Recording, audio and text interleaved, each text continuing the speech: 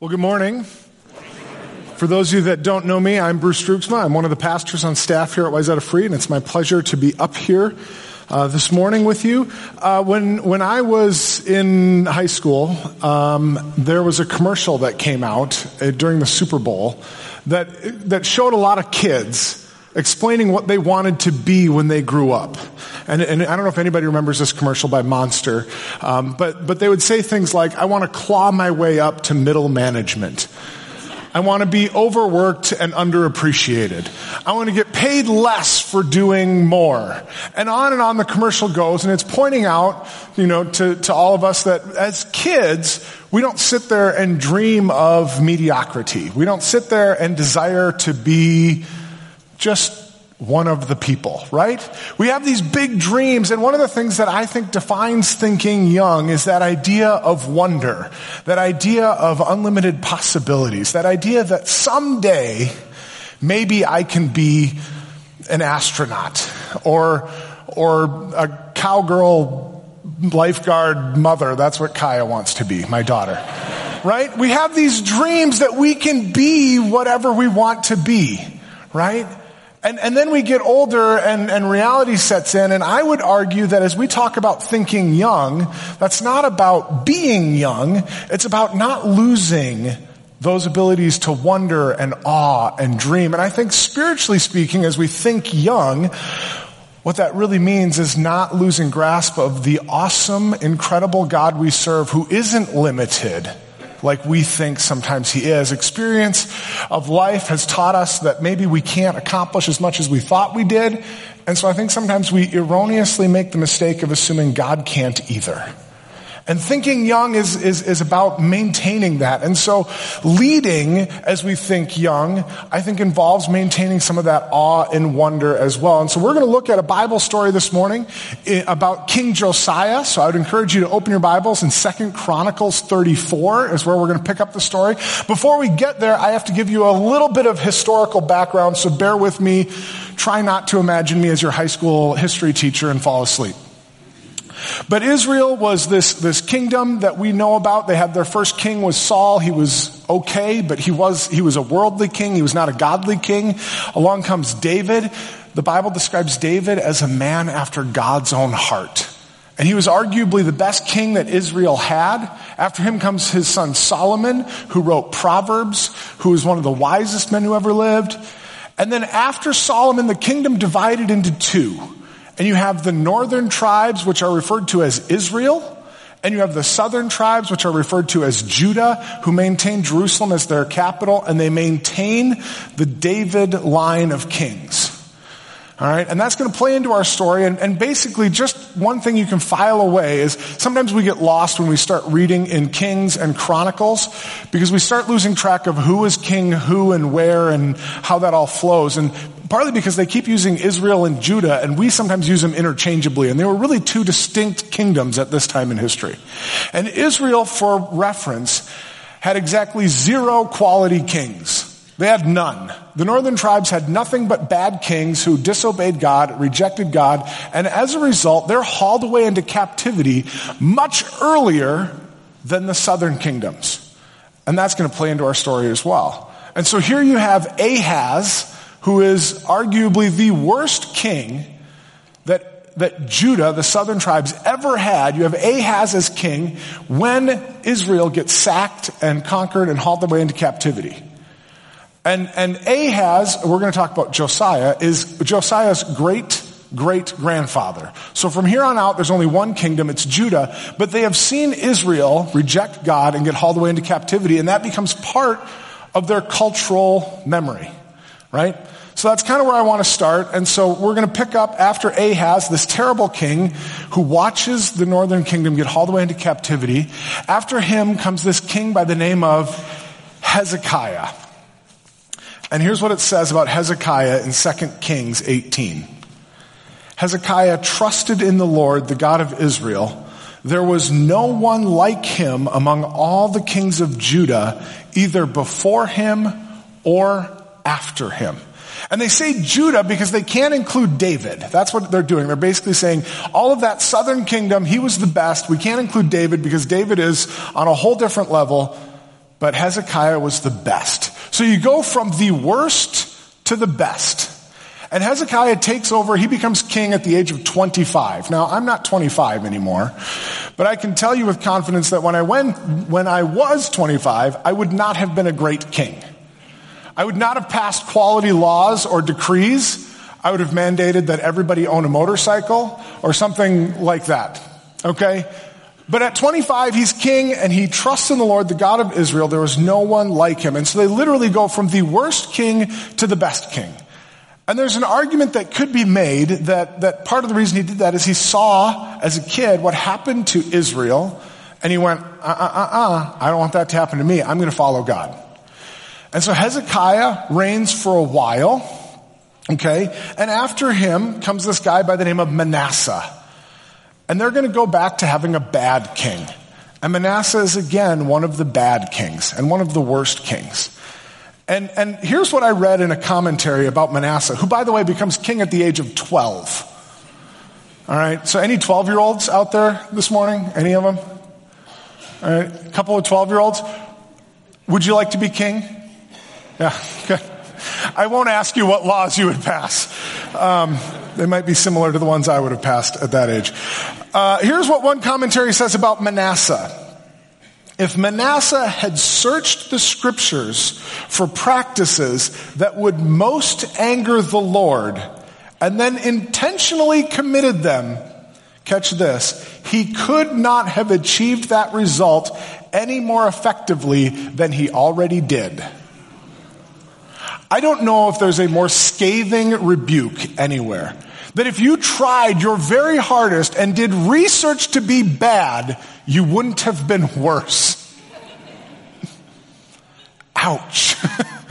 So he comes along, here's Manasseh, he's terrible. There's stuff that non-scriptural data supports things like he tried to kill all the prophets, that he tried to kill off the priests and the temple, right? Manasseh's a bad deal. Now, later on, he will get some credit for repenting later in life. Second Kings says that he repents. Chronicles doesn't say that he repents. So clearly it wasn't a big enough deal culturally or nationally to affect the authors of Chronicles. They don't seem to think it's that important. So he may have repented a little bit, but it just goes to show that it's oftentimes easier to lead people into sin than to lead people out of sin. And so Manasseh does all of this evil and later on in life may have repented, but culturally and nationally it does jack squat. It doesn't do anything. All right? And now we get Amon, and this is kind of where our story starts. In 2 Chronicles chapter 33, the last few verses, 21 through 25, Amon was 22 years old when he became king. And he reigned in Jerusalem 2 years. He did evil in the eyes of the Lord as his father Manasseh had done. Amon worshipped and offered sacrifices to all the idols Manasseh had made. But unlike his father Manasseh, he did not humble himself before the Lord. Amon increased his guilt. Amon's officials conspired against him and assassinated him in his palace. Then the people of the land killed all who had plotted against King Amon, and they made Josiah his son king in his place. And I share all of these because you'll notice that they're all kind of young when they take over, right? You have 12, you have 22, right? Then you have Amon taking over, and he doesn't last very long, and then he is killed. And then you have Josiah. So Josiah is coming to the throne with all of this cultural, national, and family baggage. And look at the first verse of chapter 34. Josiah was 8 years old when he became king, and he reigned in Jerusalem 31 years. 8 years old. Any 8-year-olds in the audience? Right? Would you like to be king or queen? Right? We can safely assume that if an 8-year-old took over after all of that chaos and baggage and history, they most likely are not going to make the best decisions possible. And we can safely assume that because That's what I would have done. Again, if I was an 8-year-old king and I had seen my father and my grandfather do all of this evil, I'm not sure I would have had the capacity to stand against that history and to start making different changes. But we will see that Josiah does.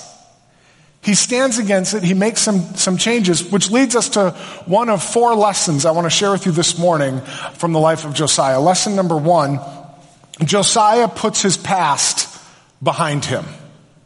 And I have a clip here that I want you to see from the old Lion King movie. So, where you from? Who cares? I can't go back. Ah, you're an outcast. That's great. So are we. What'd you do, kid? Something terrible, but I don't want to talk about it. Good. We don't want to hear about it. Come on, Timon. Anything we can do? Not unless you can change the past. You know, kid, in times like this, my buddy Timon here says you gotta put your behind in your past. No. Amateur. Lie down before you hurt yourself. You gotta put your past behind you. Look, kid, bad things happen, and you can't do anything about it, right? Right. Wrong. When the world turns its back on you, you turn your back on the world. Well, that's not what I was taught. Then maybe you need a new lesson.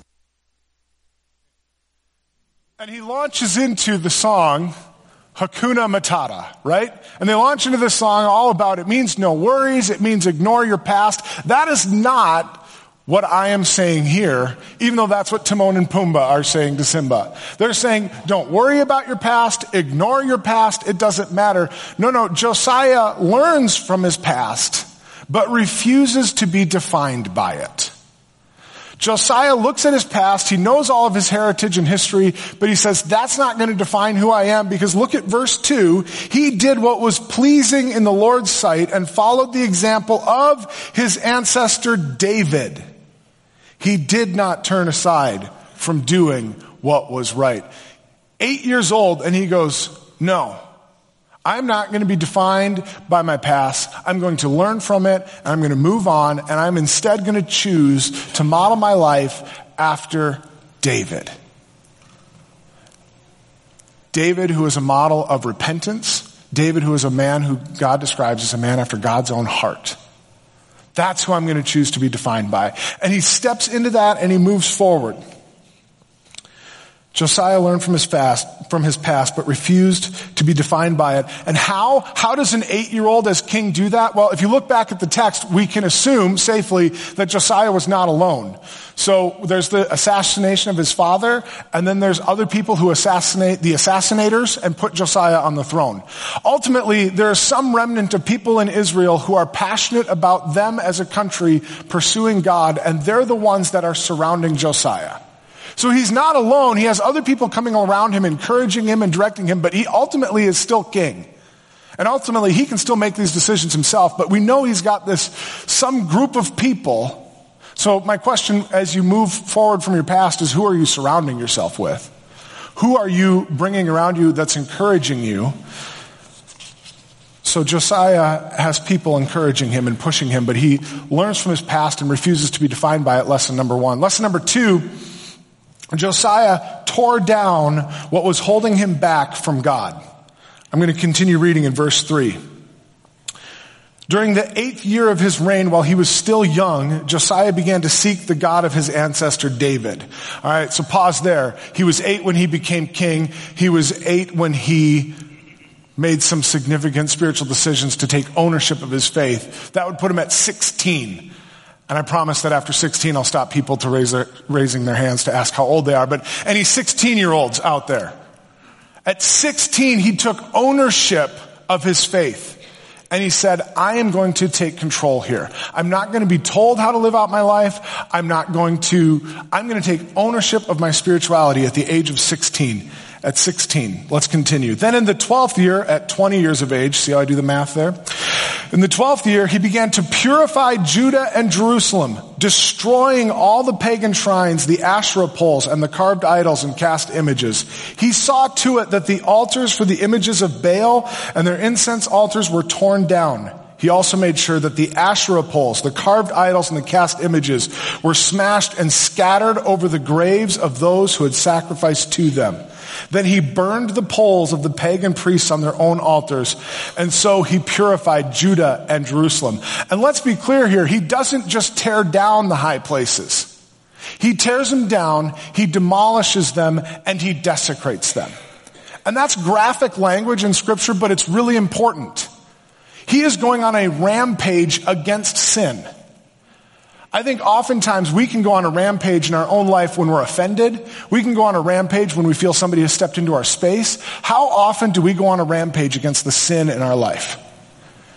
Josiah goes on a rampage, and he has to make worshiping the pagan deities uncomfortable.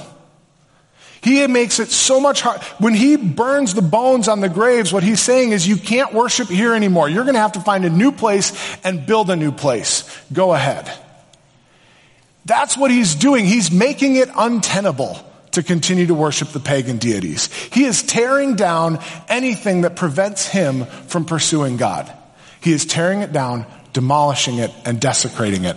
And if there's anything I've learned in my life is I have to do the same thing.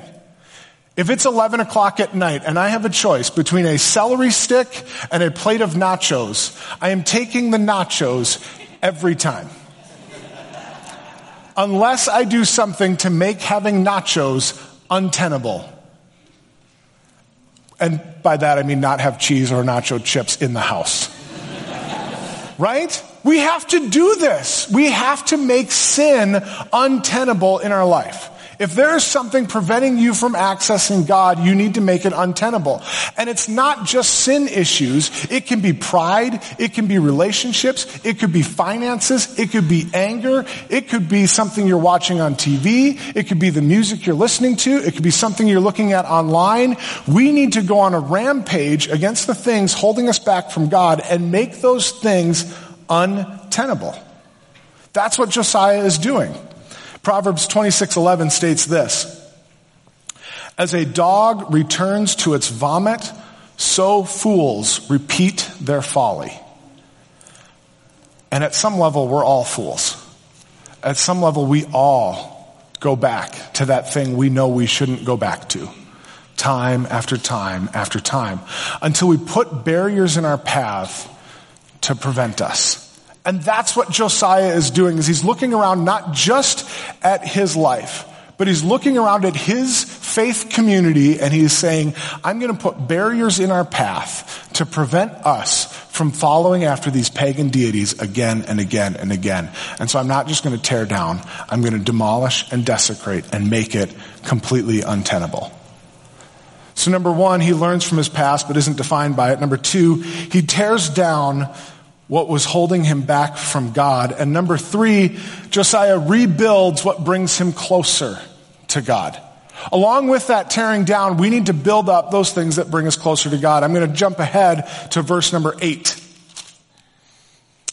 In the 18th year of his reign, after he had purified the land and the temple, Josiah appointed Shaphan, son of Azaliah, Maaseiah, the governor of Jerusalem, and Joah, son of Jehoahaz, the royal historian, to repair the temple of the Lord his God.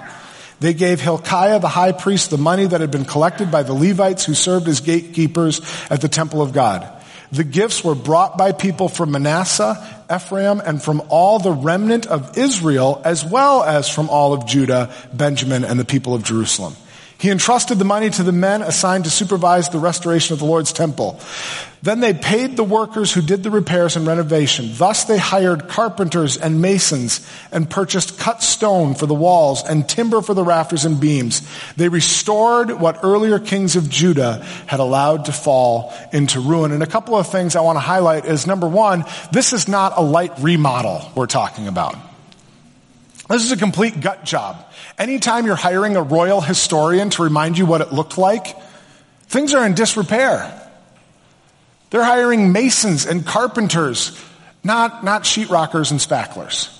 This is a complete tear down and rebuild. The temple has fallen into such disrepair, right? Oftentimes, anybody who's done a home restoration project, you know that oftentimes it's easier to start from scratch than to do a remodel. In our house, we refer to that as Project Creep. right? We had a water spot show up in our ceiling several years ago in our kitchen from an ice dam that we had. Well, that required us to do some work in the attic and get a new ceiling. Since we're getting a new ceiling, we decided to move some lights. Since we moved some lights, we thought we might as well update the entire room, and so we repainted the walls. Since we're doing the walls, we thought we might as well do the kitchen cabinets at the same time. We redid the kitchen cabinets, spilled some paint on the floor, and decided to do the flooring as well. And when I tore up the first layer of linoleum, guess what I found? Another layer of linoleum. Anybody had an experience like that in your home? You always find those things. You tear off the sheetrock and you find rotten boards. You lift up the flooring and you find water spots and damage. You find dry rot. What do you have to do? You have to dig deeper. You have to go in farther, rip those out, shore them up with new boards. The project grows. Josiah is rebuilding what brings him back to God, and he's going to find damaged parts along the way, and so are we. As we dig into our lives to build up that which glorifies God, we're going to find old wounds and family histories, mistakes we've made, things we've said that we need to go back, dig them out, repair, and shore them up. Right? First, this is not a light remodel. This is a complete gut job. And another item to highlight is the last verse. They restored what earlier kings of Judah had allowed to fall into ruin. King Ahaz and King Manasseh and to some extent Amon had probably done some intentional damage to the temple. But this verse shows us that most of what they did was ignore it. And I think we all know from life experience as we get older that things that are important take constant maintenance. I can't finish a project on my house and walk away and never touch it again, or it will fall into disrepair. It requires constant maintenance and constant vigilance. I remember when I was in middle school and I started in youth group at my church, and I looked at the high schoolers and I thought, boy, when I'm in high school, I will have my life figured out. And then I got to high school and I saw the college kids and I went, when I'm in college, then I'll have my life figured out. And then I went to college and I went, no, it's not in college you figure your life out. It's when you enter the real world and become a real adult. And now I'm in the real world as a real adult, and I've realized I'm never going to have my life figured out. It takes constant maintenance. You never arrive. And spiritually speaking, that's very true as well. We can't just rebuild those things that bring us closer to God. We need to maintain them. We need to put constant vigilance into our spirituality. We need to tear down the things that draw us away from God and build up and maintain the things that are drawing us closer to God. To think young requires constant vigilance. We cannot ignore the lessons of our past, nor can we ignore the mistakes we have made, nor can we ignore the areas that we need to build up. Lesson number 4 from King Josiah, the last lesson. Repent and repeat. And repent and repeat, and repent and repeat, and repent and repeat. Verses 14, and then I'm going to jump ahead to verse 19. As Hilkiah the high priest was recording the money collected at the Lord's temple, he found the book of the law of the Lord as it had been given through Moses. And I'm going to pause right there again. Josiah at this point is led by the Spirit and is led by believers around him and is led by what he knows from history, but not through God's word. He didn't have God's word. At this point, he's completely led outside of Scripture to do these things. And here they are digging around so deep in the temple that they find God's word that had been hidden away, possibly during the reign of Manasseh or Ahaz, as people were trying to kill off the priests. They shoved a scroll deep down in where nobody would find it. And all of a sudden it shows up at an opportune time. And just as a side note, for those of you that have ever memorized a scripture verse, have you ever had that verse pop up at an opportune moment because you've hidden it away in your heart somewhere? That's the image I get here.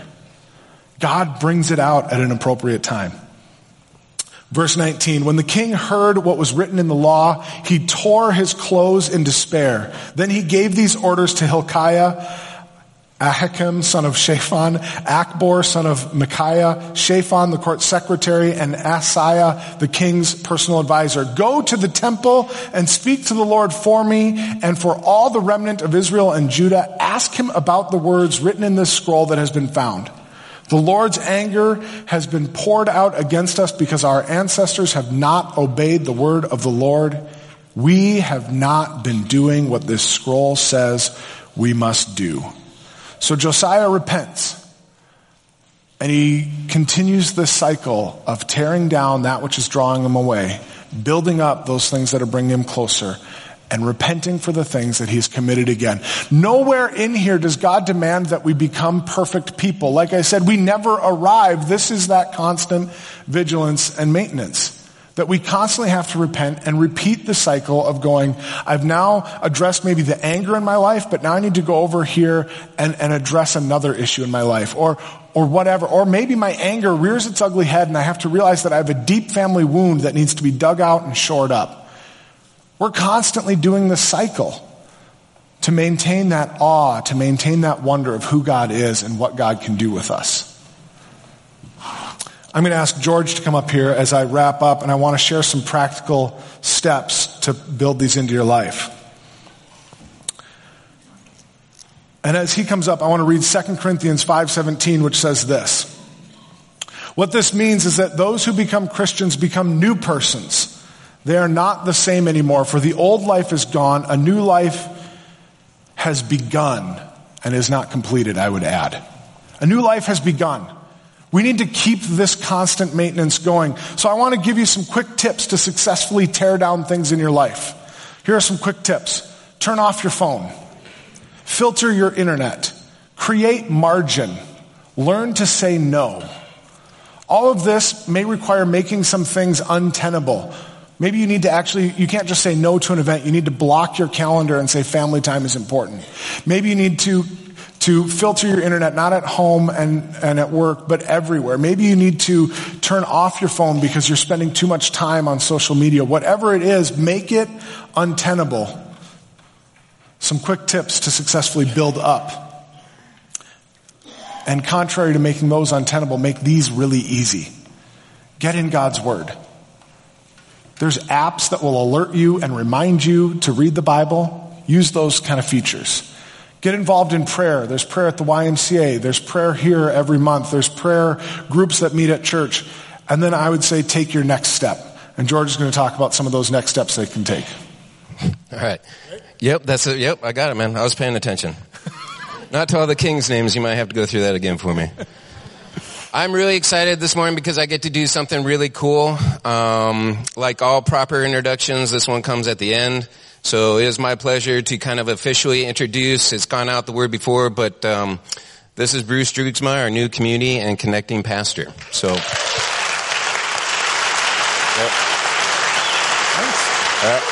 Yeah, kid. I'm excited to be working with him. He, Andrea Hebeising, our worship pastor, and myself will be working around our values this next year of worship, community, and serve. And we have some great opportunities coming up in these areas. We're going to have things like extended worship in the fall. We got these cards this fall kickoff. You can see we got things that are happening in community. We got low barrier things that are serving that you can invite your neighbors to. And then we're going to follow it up with some excellent biblical content and resources for authentic community. And that's how Bruce and I are going to be working together. I think we make a good team. We complement each other very well. You look decent this morning. So stuff like that. I like this guy a lot. We're going to tear some stuff up. It's going to be a really good year. So pay attention. We're going to work on communicating very well. So look at that card. And then we have things like this, specific opportunities. This is for marriage on one side, parenting. So excellent content. Look at that. And I just also want to take this opportunity. Irv and Nancy Tang, are you here? One of Nancy. Tell Irv, so you guys stepped into a gap this last year, added a lot of value. They're going to continue to volunteer in a lot of different areas, but Irv and Nancy Tang, thank you for taking community in small groups, and that was great.